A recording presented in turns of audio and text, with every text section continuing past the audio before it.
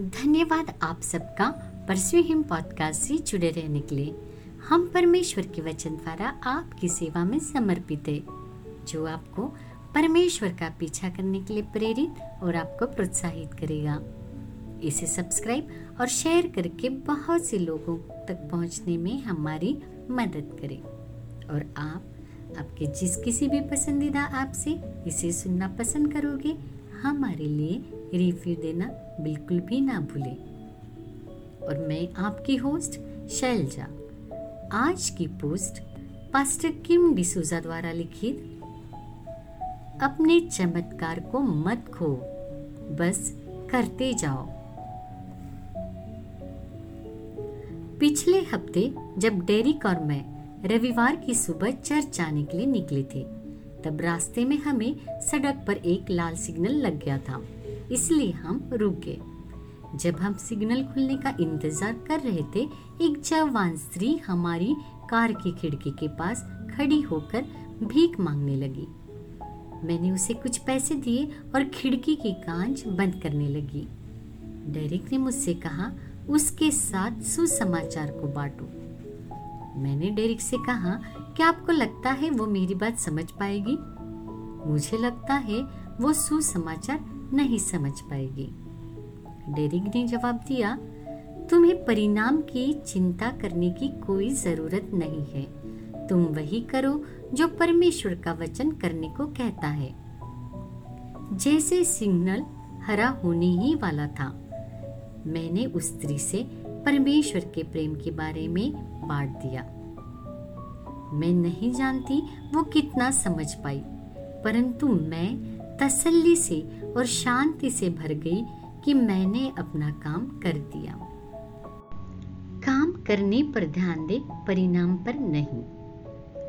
इस घटना से पवित्र आत्मा ने मुझे एक बात याद दिलाई कि कई बार हम बाद में होने वाले परिणाम के बारे में सोचकर अपने साथ होने वाले चमत्कार को खो देते हैं। हम इस पर तर्क लगाना, विचार करना शुरू कर देते हैं कि चीजें कैसे होगी, क्या होगा, क्या मेरे प्रार्थना करने से कुछ फायदा होगा, क्या मैं जो करने जा रहा हूँ या जा रही हूँ उससे मुझे सफलता मिलेगी, क्या परमेश्वर मेरे साथ रहेगा, अगर मुझसे कुछ गड़बड़ी हो गई तो क्या होगा।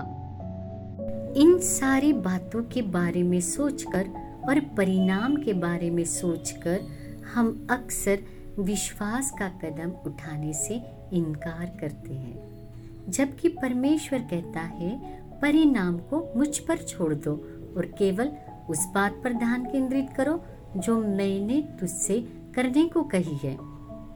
मुझे लगता है मसीही लोगों ने नाइक की ब्रांड के शूज के स्लोगन की तरह जीना चाहिए, जस्ट डू इट, मतलब बस कर दो। जबकि इस्राएली इस बात से चिंतित थे कि अगर गोलियत जीत जाता है तो वो हमारे साथ क्या क्या करेगा, तब एक जवान और भोला और सीधा साधा दाऊद परमेश्वर के वचन पर भरोसा करके उस विशालकाय गोलियत से युद्ध करने जाता है।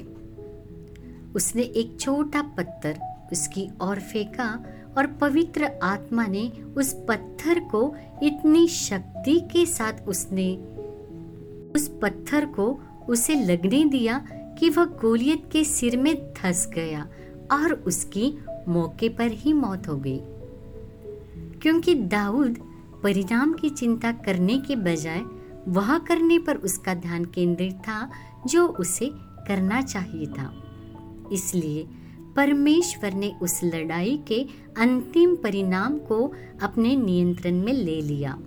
भजन संहिता 1 अध्याय 3 वचन कहता है, इसलिए वह मनुष्य जो कुछ करता है वह सफल होता है। आप देखते हैं, कार्य करने में आशीर्वाद होता है। 2 चीजें होती है जब आप परमेश्वर के वचन का पालन करते हैं या परमेश्वर जो कहता है उस पर चलते हैं।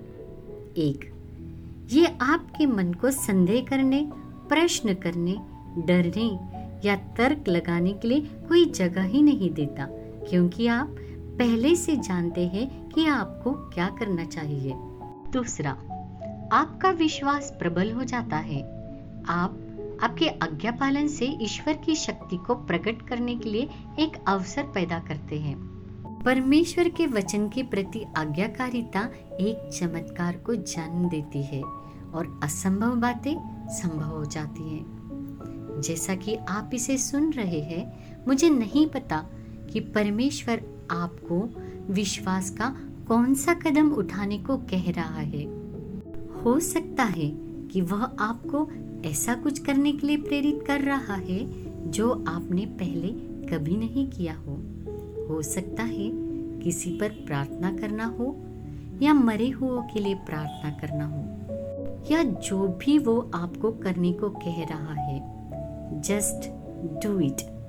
मैं आपसे कहना चाहती हूँ, जस्ट डू इट। बस करते जाओ। हे दोस्तों, मैं आशा करती हूँ आप इस पॉडकास्ट से आशीषित हुए हैं। यदि आज आप जो सुन रहे हैं और आपको पसंद आया है तो एप्पल पॉडकास्ट, स्पॉटिफाई या गूगल पॉडकास्ट या किसी और भी ऐप से आप अधिक जानकारी प्राप्त कर सकते हैं। इसके अलावा हम आपके साथ जुड़े रहना पसंद करेंगे pursue-him.net पर, जहाँ बहुत सारी बातें आपके लिए उपलब्ध है।